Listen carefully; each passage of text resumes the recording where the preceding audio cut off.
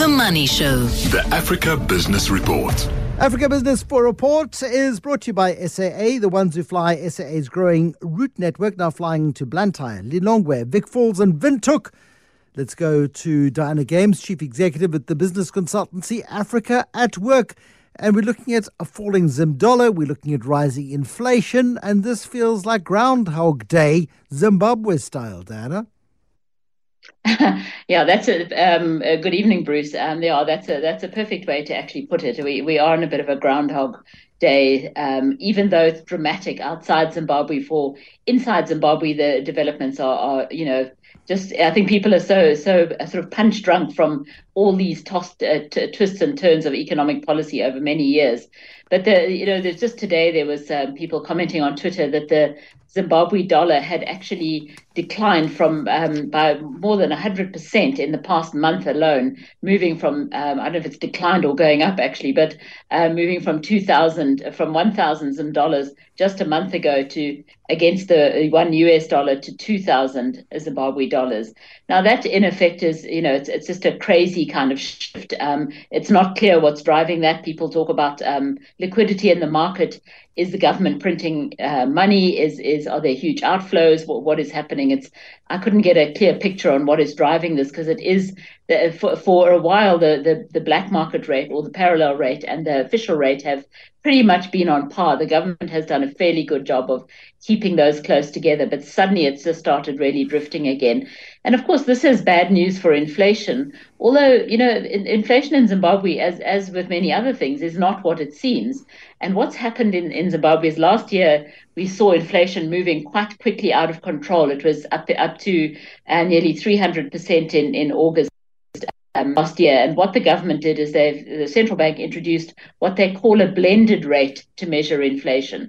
Now, you immediately know that this blended rate will bring inflation down, because obviously that is the reason they've sort of come up with this plan. And really what it is to measure, instead of measuring it on the local currency, it's a blended rate of the local currency and the US dollar. And the economists say it is a better indication of economic conditions, given that so many transactions are actually in US dollars because of the weakness of the local currency and unavailability. But so what's happened is it's gone down from, say, 300 or 285, I think, percent in August last year. All of a sudden in February, when just after this blended rate was introduced, it's now down to 92%, and in March down again to 87%. So it's not clear. I mean, it might be that it starts rising again in the wake of this currency issue, but it's just a peculiar thing. So what you have now is a completely different measurement of inflation, and the government telling everybody what a good job it's done of reining in inflation. But actually, the main thing that happens, the trouble is the way they measure it. There's just no credible statistical resource. I mean, we know that Stats SA does a hell of a job under very, very difficult circumstances in South Africa, with budgets being cut left, right and centre. You do need an enormous machine and a well-funded machine in order to get reliable statistics. And I'm not too sure whether Zimbabwe's on an even keel on that particular front. The statistics are there, but I think that the political machinations behind the scenes are what people don't trust. There's always something where the government doesn't have to change what it's actually doing in a fundamental political way. So what they will do is paper over the cracks with all these different ways of measuring things. And sure enough, I mean, I think it is true to say that people are doing a lot of transactions in US dollars as well as Zimbabwe dollars, because it's often easier, the rate is better. There's about more than 8 different rates people use for online, for mobile transactions, for official rate, the black market rate, cash, I don't know, all these different rates. So it's very hard to kind of keep track of everything. But ultimately, the local currency will be a big driver of inflation because of the devaluation that's always lurking around. But now the other interesting thing, though, linked to this is because the inflation rate has gone down quite remarkably. If you strip out that background. the government is now starting to cut interest rates. And I think it is one of only 2 countries in Africa so far that are actually cutting interest rates. As we know, everybody else is putting them up. But the interest rate has been cut from about 200% a few months ago, and it's still now, with the cuts, at 140%. So it's still extremely high. So it's a convoluted story. I think that, I always sort of get back to that, where after talking about the Zimbabwe economy, that it is a convoluted story, and people just have to roll with the punches. I mean, it's just, it's whatever the authorities do, people are on it, but it has a huge impact on businesses trying to source goods from outside the country. The rate at which they that they're using, or that the government sometimes forces them to use, and so on. So it's probably, if that slide continues, it'll have a very big impact. It should have a big impact on inflation. We'll see whether the government sort of allows that, but certainly will have a big thing on business, impact on business. There was a wonderful story doing the rounds yesterday of a maize crop out of Zimbabwe. So good are the estimates that Zim could be lining up for maize exports this year, which is going to be a first since the land grabs began under Robert Mugabe when they began.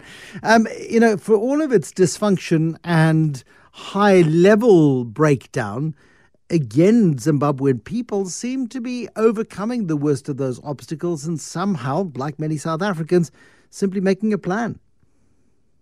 Well, there are very high levels of resilience, and I say people have spent so long managing these issues that I think people are a lot of people are just getting on with stuff. I did hear the president of Zimbabwe talking about the maize crop and how they were looking at exports at a conference late last year, and he was saying that he's actually a farmer, when he's not being a president. So he has an interest in this area, but he was saying that they had really put their shoulders to the wheel and to push this maize, and I think wheat as well, particularly in the wake of COVID and the Ukraine war and the food shortages and so on. So agriculture, does seem to be going well, and of course there was a lot of interest in gold, and the exports of gold are high. I mean, I'm not going to go into the documentary that's doing the round on the smuggling issue and the gold mafia. I don't know if you've discussed that on any of your shows, but we've touched on it. And again, I mean, these documentaries are absolutely great, but they tell, by necessity, only a very small part of a much bigger story. Yes. Yeah, so the gold is one of the sort of backbone of the economy. But I think it's true to say that there is still a lot of money, crime money, if you can put it that way, that's moving through Zimbabwe. You do hear a lot of stories about that. But that's not to say that a lot of things are not working. I think Zimbabwe is always interesting because, as I said, it's resilient. There's always pockets of excellence. This move to mobile money, this huge shift to EcoCash, for example, has become, which is Econet Wireless's mobile transaction sort of packages. I mean, that's become a currency on its own. It's one of the 8 currency things that I mentioned, 8 or so, and things like that. There's high levels of creativity and so on as a result of all these problems. So a lot of the things that are happening in Zimbabwe are, as a result, almost spurred on by the dysfunction. In addition to being affected by it in a negative kind of way. So there's also now the government's looking at introducing a gold-backed digital currency to stabilize the local currency. So we'll see. There's always a new story coming out. No, exactly, and a new scheme and a new attempt. And again, not a cohesive strategy, but rather pushing for stopgaps all the time. We did see South African banks lose quite a lot of money in Ghana in the last financial year.